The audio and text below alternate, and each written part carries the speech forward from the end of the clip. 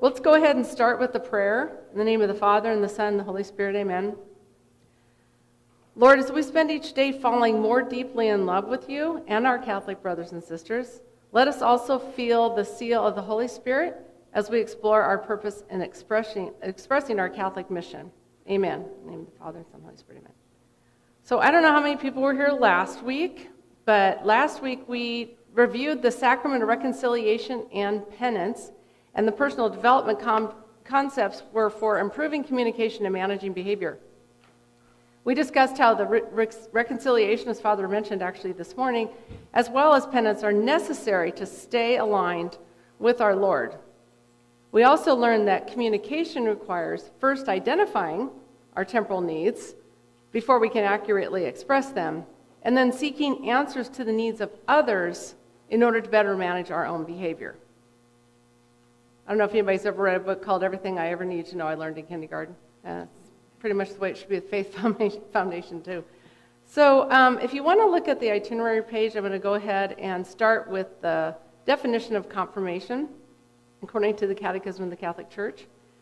By the sacrament of confirmation, the baptized are more perfectly bound to the Church and are enriched with the special strength of the Holy Spirit. Hence they are, as true witnesses of Christ, more strictly obliged to spread and defend by word and deed. Christ himself declared that he was marked with the Father's Spirit. Christians are also marked with that seal. It is God who establishes us with you in Christ and has commissioned us. He has put his seal on us and given us his Spirit in our hearts as a guarantee. The seal of the Holy Spirit marks our total belonging to Christ. If you vaguely recall from baptism, you are a child of God and you are claimed for Christ.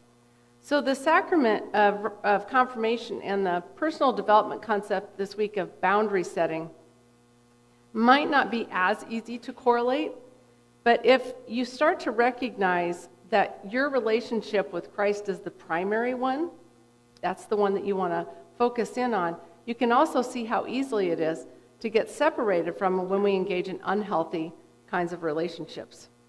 So these relationships can actually end up making you feel very empty and lonely. And the reason for that is that you're just feeding the ego. You're not trying to engage, within and create that alignment within you. And that's what autonomy is. So that's why nothing, no person, no place, no thing or anything will feel sufficient, because we're all born with that insatiable desire to find that unconditional love from our Lord. Okay, so when people go out and they can't make, when I end up in, living in Thailand, I'll be happy, or those kinds of things, you're looking the wrong direction. You need to be looking inside first. So on that first page in Setting Boundaries, which I hope everybody got, they have a definition of boundaries.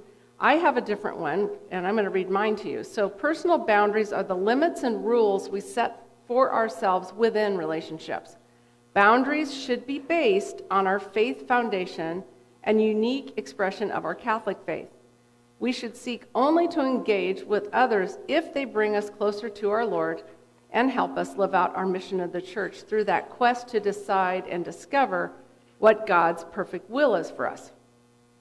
So that's kind of my definition, but it's important because what a lot of people don't realize, when you hear the word boundary setting, sometimes have a negative attachment to it, sometimes a positive or whatever, but the thing I want you to begin to focus on and frame your life around is setting boundaries across all those four domains that we talked about: the spiritual domain, the emotional, the mind, and also the physical. So when it comes to spiritual, in our Catholic faith, we have to interact with some societal influence that is not in alignment with what our Catholic faith is. And it's not always, it's not persistent, and you don't have to go, disengage and go hide and isolate. But it's just important to start paying attention to it, because we're moving into, in confirmation, we're going to be identifying our talents and gifts and our charisms, and then we're expected to go out and share them. So that's one piece. The other one is when people try to impose a boundary on you emotionally. Okay, so sometimes people will do that, and usually it's for their own personal gain. They're trying to find a way to wheedle in. I worked with some people engage in seriously bad behavior, and I often thought they're like those velociraptors in Jurassic Park, where they're just going along trying to find that weakness in the fence so they can break through. So you want to be paying attention to that. And then a couple of weeks ago, we also talked about the mind control, the messaging that keeps coming across that can ultimately try to manipulate you into adjusting your values. And we talked at the beginning, we don't adjust our values to the culture around us. We want the culture around us to adjust to us and be anchored in on Christ. So any of the self-sabotage that people do around poor boundary setting or self-deprecation is the result of that. So we have to have a solid sense of our identity as, baptism, children of God. That's our primary identity. And then you build and support people around that. So what happens in a general sense, you can start to really easily look to people, places, and things outside of you when in fact you don't understand your self-worth, and it can't be contingent on the people around you. You can deepen it with people around you, but it can't be contingent, because we want to be connecting to Christ within through some holy practices and alliances with other people. Now, it doesn't mean we just all sit around only hanging out with Catholics. I mean, of course, that would be easy, but it's not what the second half of the mission is. We're supposed to go out and do something, right? When that happens, it's named as an external locus of control. Has anybody heard that phrase before? It's when you're determining who you are based on the feedback you get outside of you rather than focusing in on that. And one of the things that I think is really critical is, especially with teens, I tell them that's a very precarious thing to do. It's kind of like going to a shopping mall and parking your car and then deciding you're going to know where the car's parked based on the one next to it. Well, that's going to move, so then you don't know what's happening. But inside, that never changes, never changes. So those are that's the direction we want to go. But if you've experienced, or your children or anybody, a traditional kind of faith formation and some sense of healthy personal development, your internal sense of self ought to be pretty rooted by the time you're 12 years old. And so one of the biggest dangers I've seen is that population of kids in middle school. So they're 12 years old, they go into middle school. Sometimes I know where we live, there was a very, very small elementary school, opens up into a big one. That can be intimidating.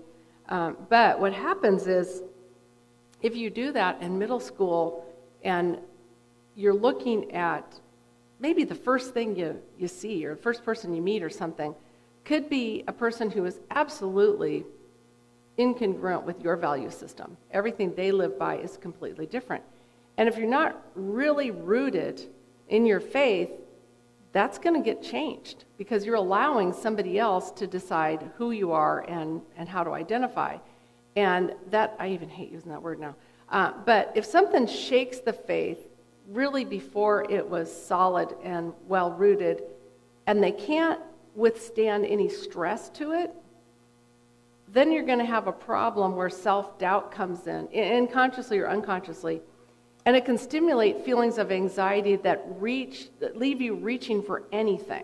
Have you ever seen somebody on the verge of an anxiety attack, or maybe somebody has been, and they're not hearing anything you say, and they're just grasping for anything? And that part of the brain is the same, the amygdala part of the brain is the same what happens when people use substances.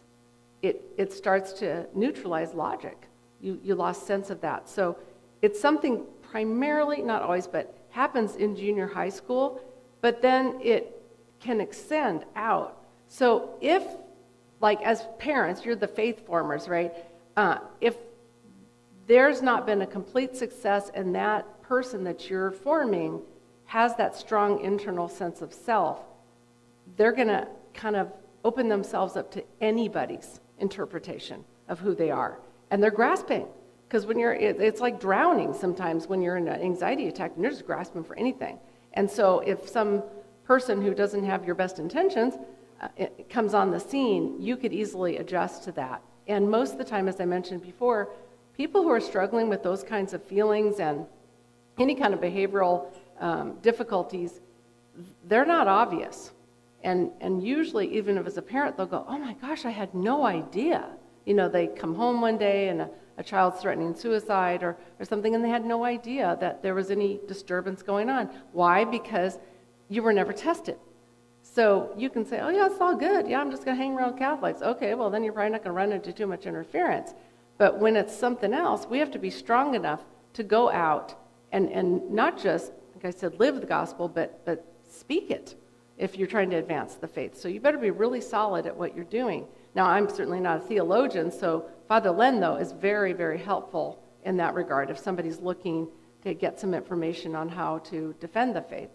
But this unsuccessful transition that can take place can persist all the way into adulthood. And when I ask people sometimes, when's the last time you felt joy? I mean, really pure, unadulterated joy. They'll say, I can't remember.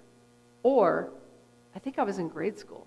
I was in my teacher's class, and it was And so that's something why that particular transitional period seems important to me, because two reasons. One, if they're actually in the middle school age, you want to be there as a support. But also, if some of those feelings that you've had about yourself extended into adulthood, you want to start to assess in that way so you can get a little bit more information. Because remember, that's all we're doing. We're not looking to judge. We're not looking to label. We're not looking to do any of that. Just understand. You have to understand, so you're gathering information.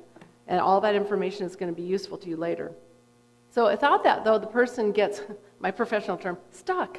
They're stuck in there because they will be until some aggressive form of counseling or somebody really reaches out to be there for you. You could have suffered something else that makes that difficult. But in middle school is the first time kids are making decisions by themselves. I mean, the parents are not right there. They'll have 7 teachers instead of 1.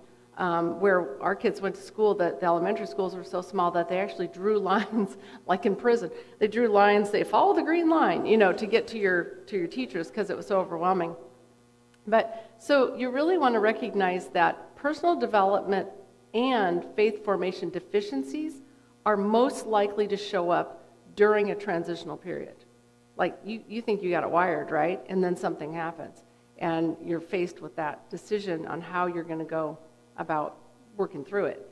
So just for information, the research shows that kids in that range are very susceptible to what they call negative emotions. And that's because they're undergoing a very, very overwhelming biochemical shift as well as so much newness. And it's like overwhelming. So they're going to grab on to whatever anybody else brings them. So if you're not there or there's not somebody there to introduce something that's a healthy alternative, they'll just grab on to whatever's there. I mean, it's actually my favorite group to work with. I know one of my colleagues said he'd rather stick needles in his eyes. But I don't mind doing it because they are in that place of ambiguity. And if I can come in with some helpful, healthy suggestions, they're more likely to then proceed forward and do what they need to do. But right now, those kids at that age are just trying to find their place in the world. They're not sure where they're at. They've been told what to do up until that time, and then suddenly they're faced with decisions that they have to make, and they don't always know how to assess the people they're interacting with to determine what kind of boundaries need to be set. So right now, I want to clarify something that middle school kids in particular are confused. Not about gender, not about, they're just confused. So if somebody comes in and introduces this concept, oh, I got you, this is how we solve this. And it's so contrary, and in fact the Holy Father, as recent as yesterday, said something about it. Because it's now, you're trying to let people play God around you. And so there needs to be a lot of support with that age range, because if they're not, nothing feels certain, pretty much. In fact, I've had to tell some people that think that everybody else has it going on but them. They're just, nothing's going right for me or whatever. And I have to tell them, I've had homecoming queens in my office. you're not, just because somebody looks like everything's going right, you're all in the same boat. You're all going to have to go through that period, and there's no way to get around it. So with that strong faith, you can do something about it. And I'm going to add another piece. So I've been doing this since 1979, since I started studying all this stuff. And let me just tell you, there is no evidence at all to suggest that there's an uptick now in gender confusion. There's an uptick now in identity confusion. There is no evidence to show that. I mean, I've beaten down a bunch of different sources. There's nothing. But what we do have evidence of is when people have been essentially manipulated into thinking that, the suicide rate's gone up. That's the one thing we do have evidence on. In fact, in the UK, they decided, maybe that wasn't such a good idea. Maybe we should stop doing that. And so hopefully we'll try to stop things that have been happening here just to make certain that they don't do that. Because the ambiguity, I call it body snatching, the ambiguity of it is present with our children just as much as abortion. You need to change the question when and if that dialogue comes up. We're not asking the right question. You need to ask the question, okay, what is it, what's missing from your sense of self-worth and your identity that you want to kill it? That needs to be the question. Not, oh, you're feeling anxious, oh, it's because of this. It's not. In that age range in particular, they're just a mess. They are. I mean, I have one girl that I considered it a complete success that she sat during a counseling session, because usually she's like all over the place, climbing around. I bring the dog, she's on top of the dog. It's just, she's now progressing into what I have the ability to manage my own behavior and manage my own thoughts. And so that's a real success in that way when you see that. But it really is what I call a systemic boundary cross. When somebody's trying to not just go, oh, you're Catholic, oh, you're Muslim, you're this, whatever. Okay, I'm not going to stop talking to you until you acquiesce to what I think. And as Christians and in Catholics in particular, we don't do that. We just show, talk's cheap. You want to behave like a decent human being. That's more powerful than anything else. So just to keep that in mind, if anybody has a problem with that, there is no evidence. So a lot of people that are in that place too, you always want to be looking at the motive, not in a scary way, not like we're mistrusting, but just use your head.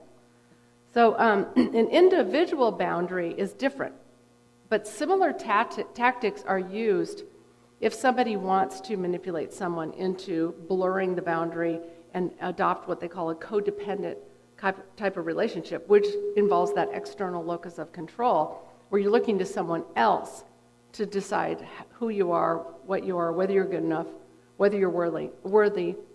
And so one of my first internships was in anger management. And I always thought that was curious because they were putting the least experienced counselors in with the most difficult cases. Now, of course, I preferred working with the victims over the perpetrators, but I learned how to deal with that as well. So perpetrators follow that same formula. It's a cycle of violence. They first isolate you, and then they begin to introduce something that is contrary to what you know about yourself, irrespective of being religious, just that you're a good person. You lose sight of that, and that boundary goes fluid, and then you have trouble bringing it back. So I was going to tell you about one of the worst things that I did, kind of like what Father Len was talking about today. Sometimes something that looks like the worst can turn out to be the best thing.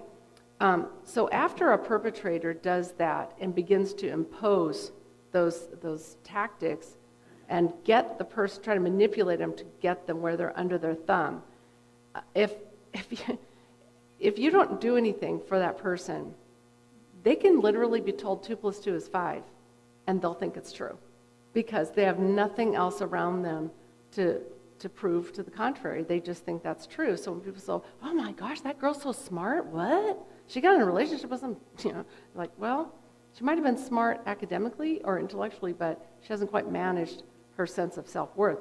So this lady came in, and by some miracle, prior to my meeting her, she had escaped to go to a church. she figured out, he was gone. She'd go to church. Well, while she was there and she had to sneak to go to church, she described that she was able to reconnect with that feeling of Christ within her. And eventually she found the courage to leave this person. That perpetrator reacted by tracking her down and throwing acid in her face. By the time I met her, the healing issue was going to be a little difficult because now every morning she had to look at that disfigurement. Every morning she had to be reminded that this had happened. So by all intents and purposes, you think, oh, that's rough. That person's whole life's going to be in that place. But instead, she was describing how some of the people that were supporting her, and my fingers in air quotes here, were telling her, well, you just need to find God, in him and pray for him and all those somewhat unhelpful kind of things. And they, a lot of proselytizing and spewing a bunch of platitudes that, that really were not feeling supportive to her. So when she came in to see me, I took the position of trying to help her see Jesus generally. Just where can you see Jesus? And in this situation, I was able to help her see that she was more likely to see where Jesus was in her. You're not going to see it in that person or the situation, particularly if someone is full-on sociopathic. They don't feel pain. They don't feel pain. They don't appreciate your remorse. Like I said earlier, if you're hitching your wagons to that person being remorseful for your healing to begin, it's unlikely. And that's just kind of the way it is. And unlike Father Flanagan, I do think there is such a thing as a bad boy, as I've seen some of it. But it's also what happened in this particular situation that was so wonderful is that there was nothing I was going to say. What are you going to say to that, right? Some barbaric person did this to you. Okay, so now the only thing you have is a choice to decide how you're going to react and respond to that same situation. So what I provided for her is like a Christ-centered holding the space while she processed it. So it's very, very powerful when you can do that. Father Len over the weekend talked about this woman who was in the hospital who had all these things happen, and he just couldn't believe how joyful she was because she was very secure in her faith and looking, how can this change me? What can I do differently? How might I take this experience and turn it into something different? That's not really in counseling what you can do. You have to literally hold the space so she feels safe within the confines of that place to process that information. And eventually she was just like that. It was amazing that she could just look to God and just be so happy. She decided, I'm happy I lived, and now I have a chance to do something. And prior to that, she didn't. That was the whole thing. She didn't know her purpose. And that's what confirmation is about, is finding our purpose. So first we got to look, though, and recognize that forfeiting a boundary, or the too fluid of a boundary, where you met somebody 5 minutes ago and just spent your last $500 on some random gift. Those are the kinds of things that happen. Rigid boundaries, too, are where people slam down the contact with other people because they were wounded somehow. And so they just, no, I'm not doing humans anymore. I can't handle that, right? Well, neither one of those are good, but what I said a few sessions ago comes from the perspective that if you're trusting, well, a couple of sessions ago I said trusting yourself more than God. Well, now if you're putting your trust in all these people outside of you instead of God, it's going to be a rough go. You're going to feel like one of those, Raggedy Anns. They'll be pounding you all over the place. You won't know what's what and what's going on. So when it comes to others, you have to trust God more than these others. Now, it's not to say there aren't people who are experts out there or do things like that, but one of the things that's happened in this country is people who were once trusted individuals now are proving that they're not. And that's a tough place to be sometimes. I mean, when you've put your, all your eggs in that one basket and you're looking for that person. And I'm not saying, swing the pendulum the other way and just don't trust anybody. I'm just saying, just approach it from the position of, okay, how am I supposed to be bringing myself closer to God by interacting with this person? That's what you have to look for. And it's not always in the other person. It's got to be in you, because remember, that's the only thing you can control is your behavior, your thought. That's the only thing you have. So don't let that go. And to understand that identity as a child of God, you have to remember that. When most people here, right, we're baptized in infancy, I mean, they say the words, I claim you for Christ. That's what takes place in that experience. So now you're in. And that's where all of us are supposed to be supporting and helping other people find that. And they do it in a way that is less verbiage and more demonstration.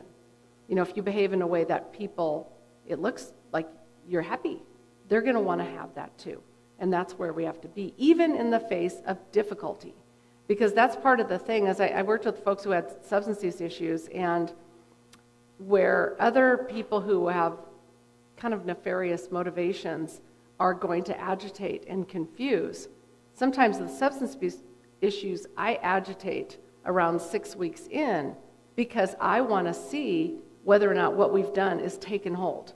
I want to see if there's any traction to it. Because, you know, I mean, I could go to a fat farm and easily lose 30 pounds because I'm locked up, you know. I mean, the hard part is when you have to go back out in the world and interact in such a way that you're showing this is who I am.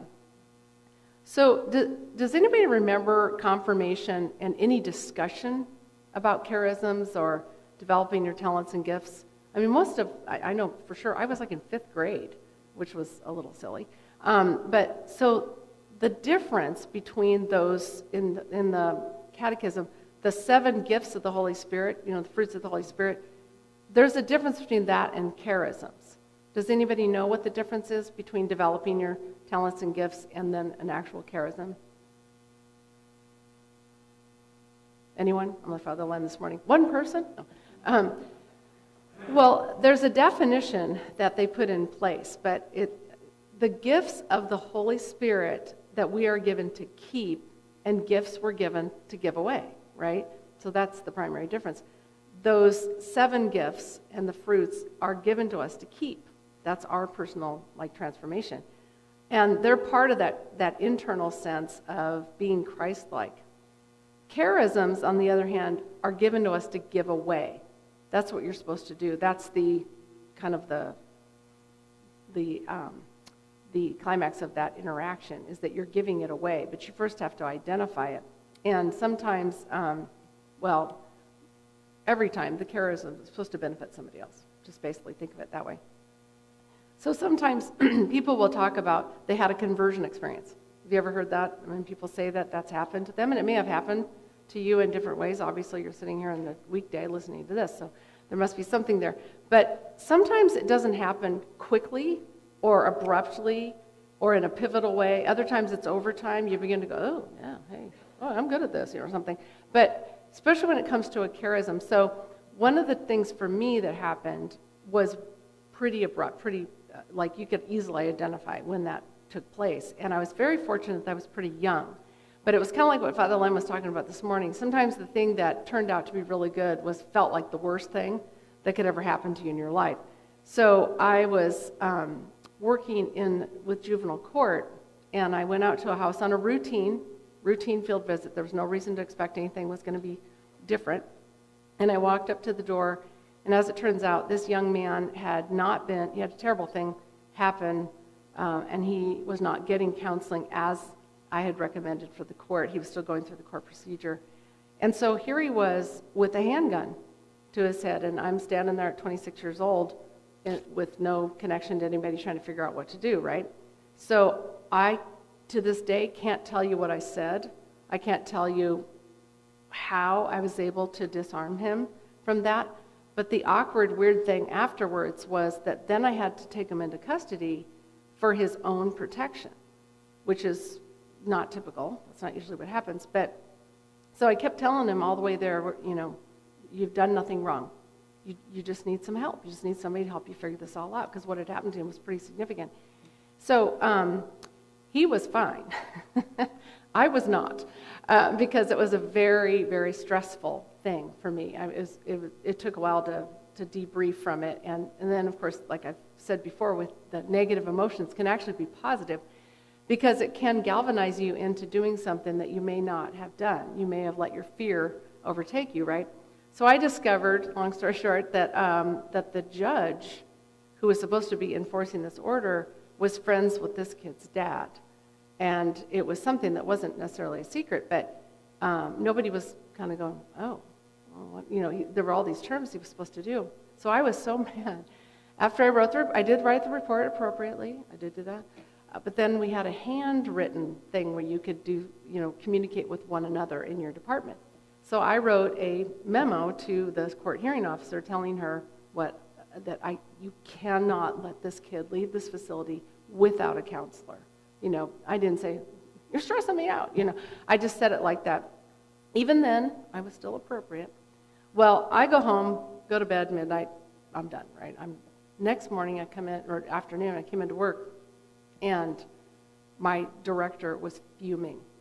He was ripping me. What are you doing bringing that kid in here? Why'd you bring him here? And I'm sitting here like, what? I'm looking at him like, what do you mean, why did I bring him here? And he said, why didn't you just walk away? And I said, because he had a gun to his head? He would have hurt himself. He goes, well, you could have been killed. And I thought, oh, yeah. You're young. Oh, really? Wow. But then he said, this isn't your problem. You just made this a problem for us.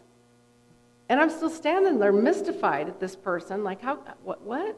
And so he said, well, that's not the protocol, that's not what you're supposed to do. And I was trying to not be insubordinate, but I just said, oh, Monday morning quarterback, like you weren't out there. You weren't the one, faced with this situation. And so he was really angry, but he turned out, he said, you don't deserve to have this assignment because you're obviously not, I can't remember what he said, something about like I wasn't loyal. I was like, oh, okay, if Irish Catholics or anything, they're loyal, And anyway, he said, well, I want to know what you would do, how you're going to correct this behavior. And I said, in my 26-year-old self, if I had to do it all over again, I was doing it exactly the same. He goes, well, then you're fired. I'm like, oh, didn't think that one through, did I? So I walk out, like, okay, well, I was looking for a job when I found this one, so, I'm trying to figure out what to... So I go stop, is Marilyn here? I stop at San Roque Church. Marilyn and I shared that church in Santa Barbara. And I just sat in there. I didn't know what to do. And I was blessed, I think, to have thought to go to the church first instead of stressing myself out or whatever. And after 2 hours, I wasn't getting a huge loud signal about what I was supposed to be doing here. So I go home, and at that time I was living in this little guest house by myself. I was totally self-sufficient. I didn't have anybody helping me, so I was going to have no money very quickly. And it turned out that while I was in church, there was all this God influence going on. A whole bunch of people found out about it and thought it was horrible and came to my defense, including the judge. And so the judge, when he inadvertently saw this memo that when the court hearing officer wasn't there and they sent the memo down and he ended up getting a copy of it, he disqualified himself from that case. And it was a pretty high-profile case, too.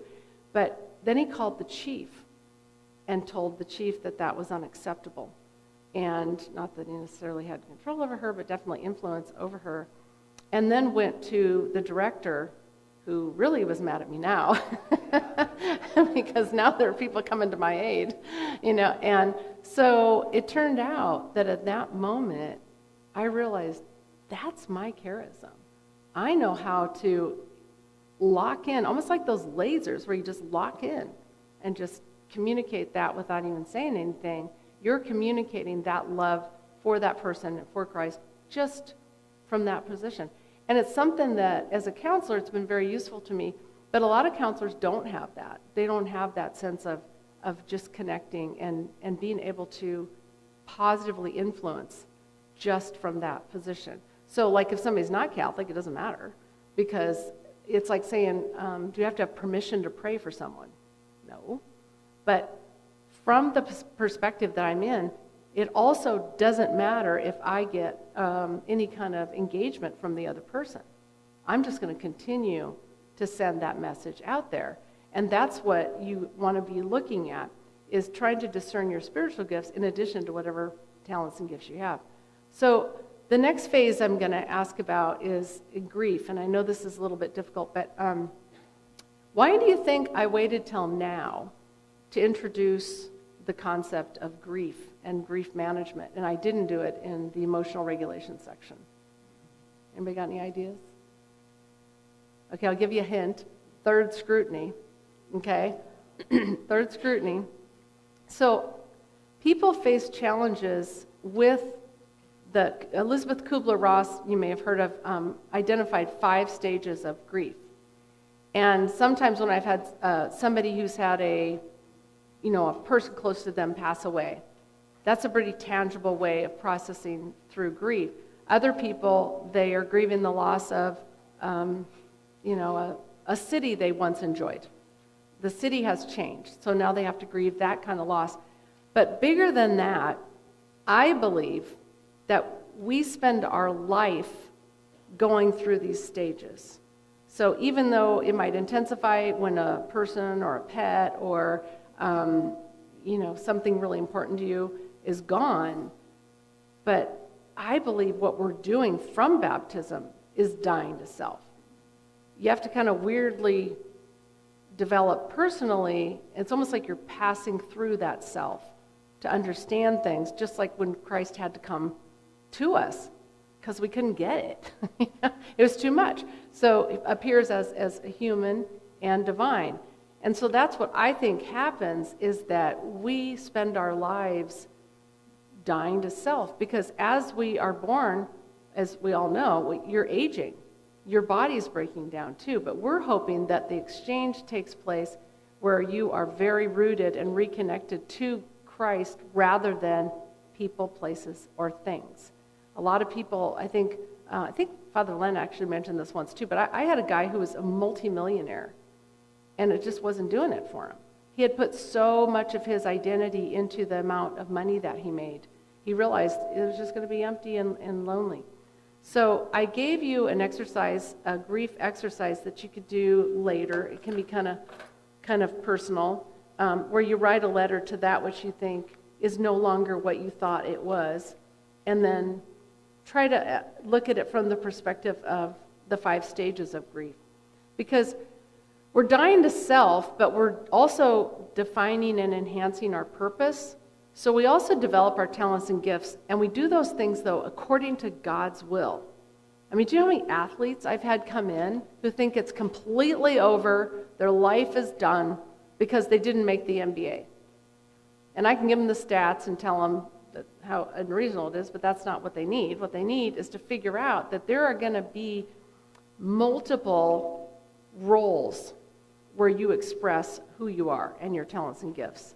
But you cannot be have that contingent on things around you or outside of you, because that can change. And that's a very precarious place to be. You don't want to be in that place. So when you set the boundaries, like you first discover that charism to serving others, that's what helps make straight the path, is when you figure that out for yourself. So I put a couple scripture verses in there as we're moving into discussion about confirmation. Corinthians 15:33 says, bad company corrupts good character. And when you look back at the definition of confirmation, we're reconnecting and really focusing in on our Catholic brothers and sisters. So you want to make certain you're paying attention to the people you're hanging around with, because you can inadvertently become and adopt those people's values that are different from your own. So then there's the 1 Corinthians 1, chapter 1 and verse 10. I appeal to you, brothers and sisters, in the name of our Lord Jesus Christ, that all of you agree with one another in what you say, and that there be no divisions among you, but that you be perfectly united in mind and thought. Well, what I think that means is we need to share that mission, not what we like for dinner. Just share that mission and not agree with every single thing everyone says. That's not going to be always helpful either. And then the last one is, there is one body, one spirit, just as one hope in the goal of your calling by God.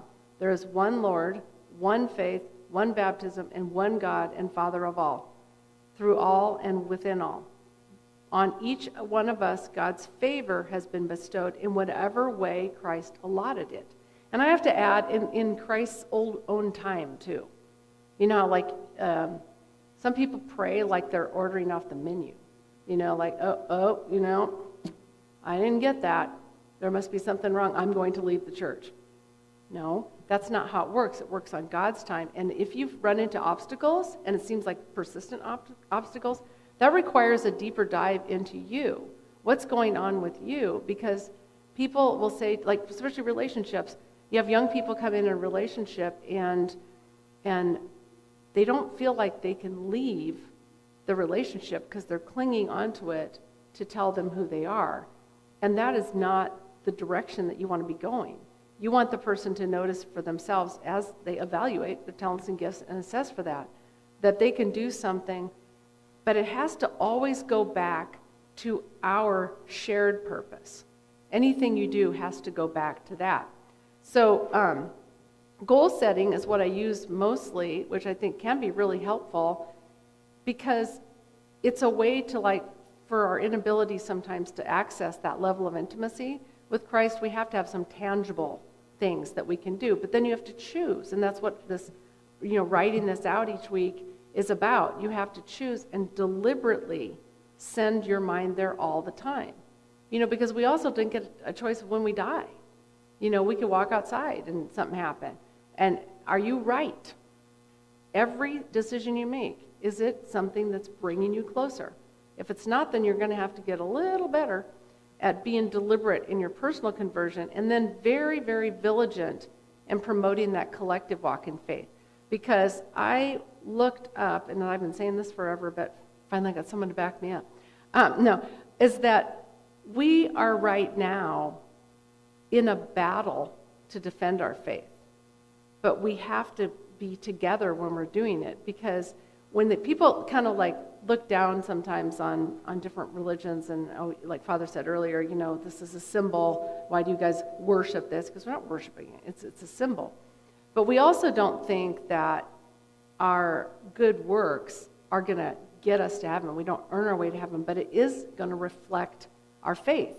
Anything we do should reflect our faith and keeps us in alignment with God's will. Because eventually we're going to have to answer for it, right? Not thinking about that right now, like me not thinking about listening to John. I want to think that one through, because you're going to have to explain. If Jesus was here right now and did an evaluation, like Father said earlier, that the scripture of looking at your sins, you're going to have to answer for it. So usually when people have difficulty with boundary setting, it's because the one person is looking to control, and the other person weirdly needs to be controlled. That's how you get into that kind of codependent relationship. But if we're supporting each other with the same faith goals, with the same mission, I was thinking about it the other day, it's honestly like spiritual kryptonite. You know, you can get together, and there's so much power in that, and staying together and unifying, and not like as eunuchs or clones or anything, but just finding each one of us our different way that we can best express our faith. And what can we do? Because everybody has a gift. Everybody does. And just because they can't find it doesn't mean it doesn't exist. You're going to have to seek out somebody to help you to do that. And I can tell you this too, anybody in the military is going to tell you that if somebody isn't in alignment with you, it's also important for you to try to understand them. Because in battle, they try to understand the enemy, and they're trying to figure out how they can be like Job and not let it do anything to them. They just proceed on and stay, you know, keep your eyes on the finish line where it's supposed to be. And it does require, to know and love our Lord, it does require doing this. You have to understand the people that don't agree with you, but doesn't mean you acquiesce to the way they do it. You're just trying to understand. Many times when people have these unusual ideas, and they'll look at me because I'm just listening, and they'll say, what do you think? I'm just listening. Because I want them to repeat it back. Is this something that's helpful to you? Is that going to work for you? Like Dr. Phil, how's that working? You know, well, most of the time it's not working, but you don't know how to adjust it. So just get somebody. I mean, if the plumbing breaks, you don't have no problem calling a plumber. So ask somebody. But you need to start also by recognizing that hurt people hurt people. That's what they do. And they don't oftentimes do it blatantly or really obviously, because they know enough about, in any kind of polite society, maybe that's not good. But I would have to tell people when they were doing those things, okay, I can explain your behavior. You can learn about yourself, which is the only way you're going to be able to manage your behavior. But I can do that, but it's not an excuse. Because I would have people tell me, like we were talking about jokingly, with confession, where everybody wants to lay out everything first before they get into the sin, because then they can justify what they did at the end. What's that second part there? Because rationalization is something that's really, that you do for two reasons. One, when you know you've done something that's somewhat shameful, but also that somebody you thought was trustworthy isn't.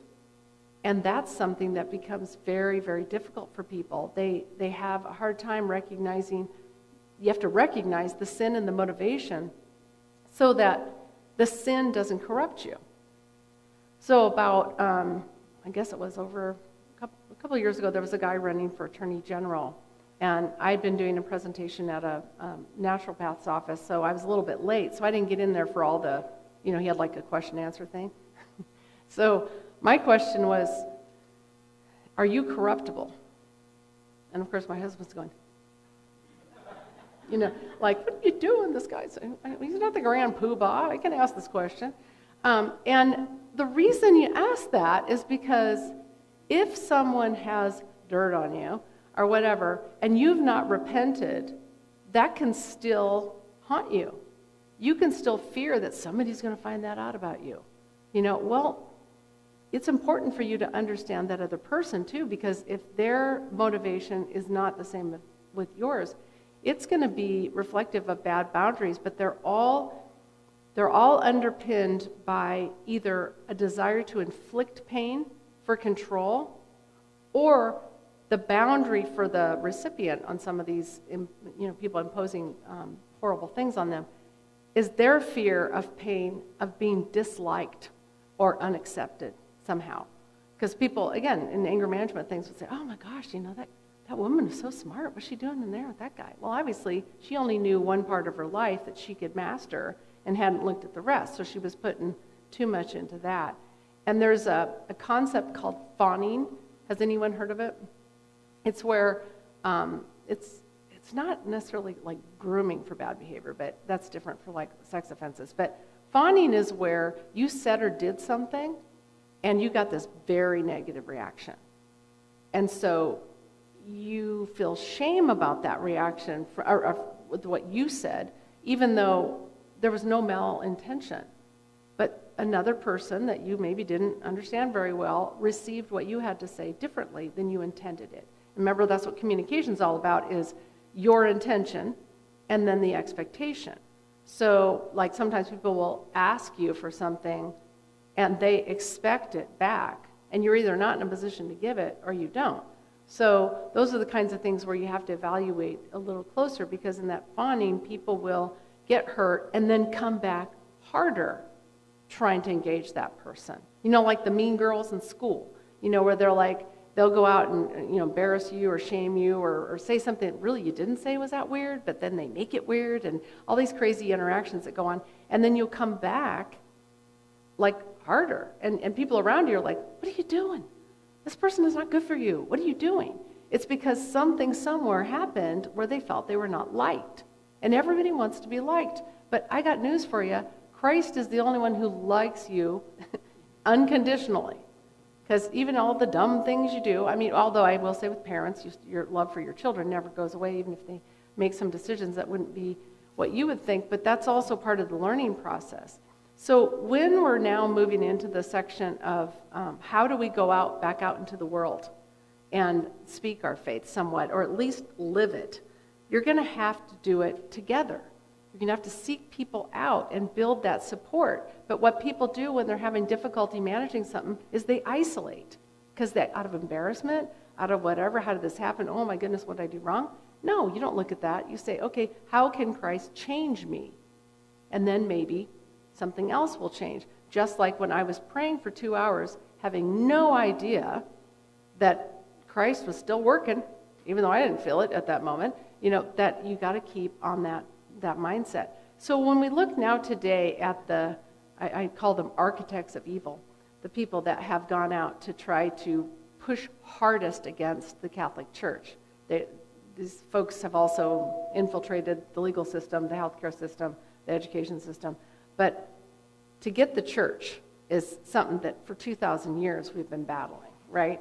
But it's just, like I said a couple weeks ago, it's just ramped up a little bit. So when you have something happen that comes into your life, like a news story, a person says something, whatever, and it doesn't ring true to you.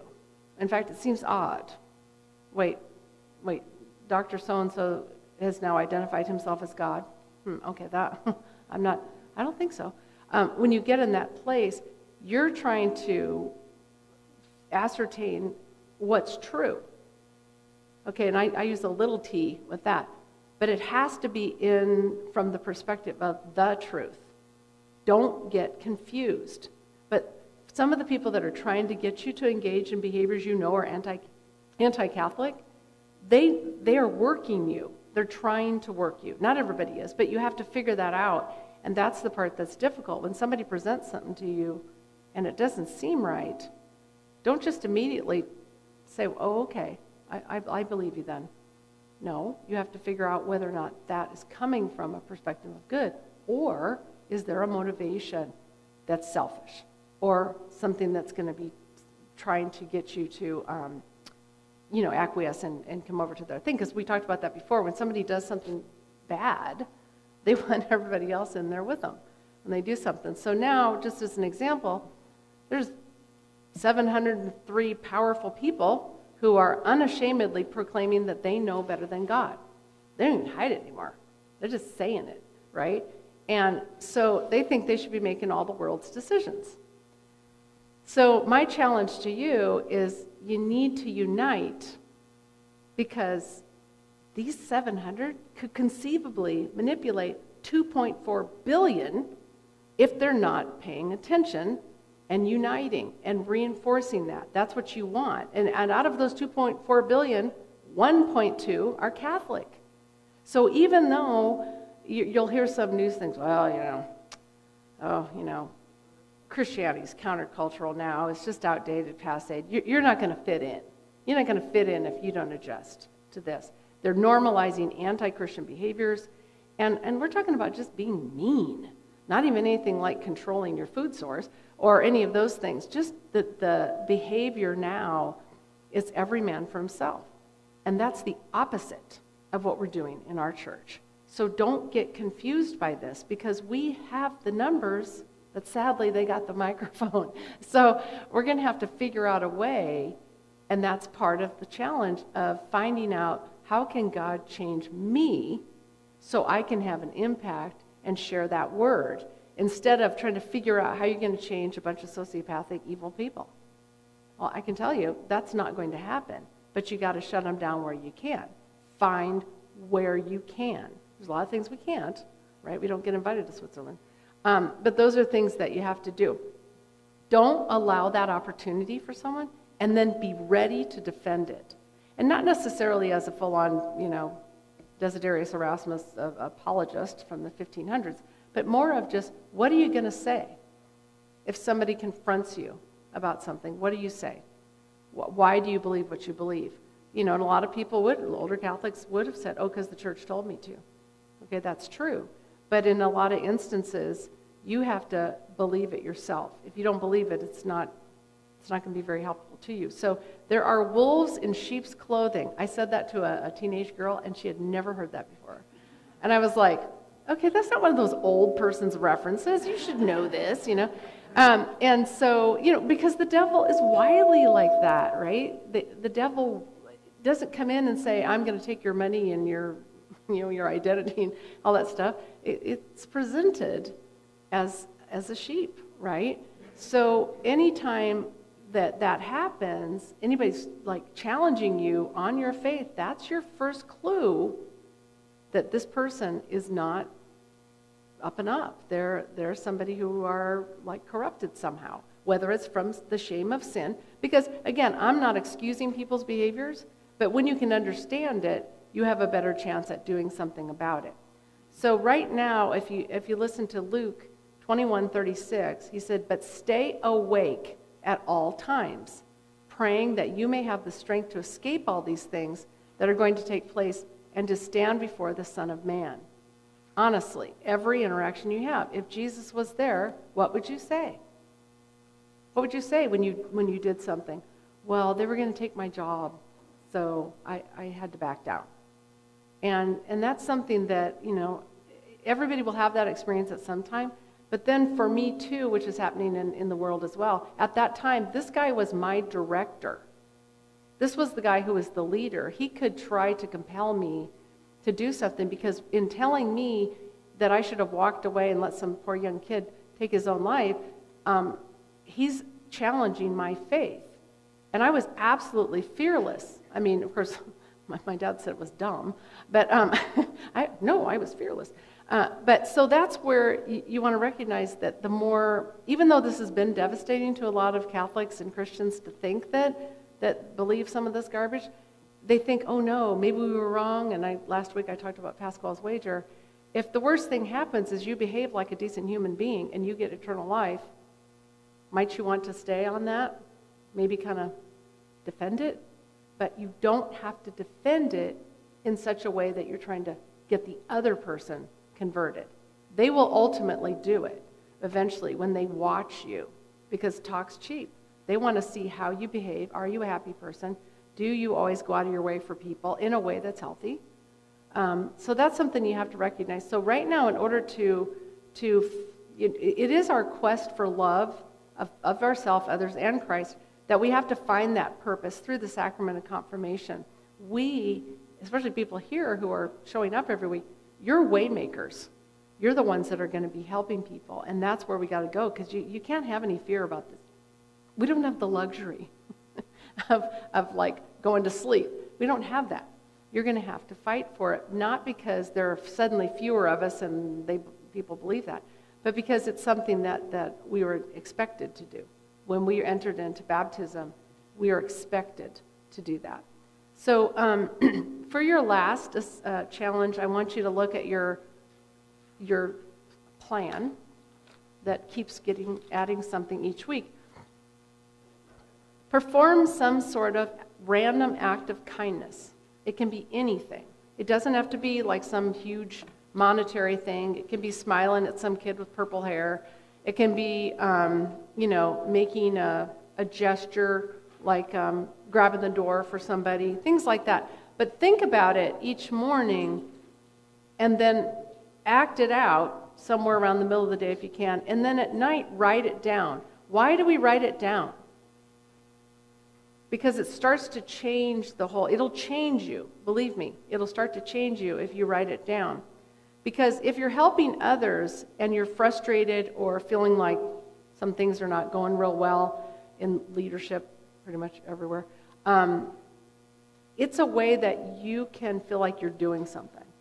Because you're not able to, I don't want to run for office, but you're not able to do some of those things, but what can you do?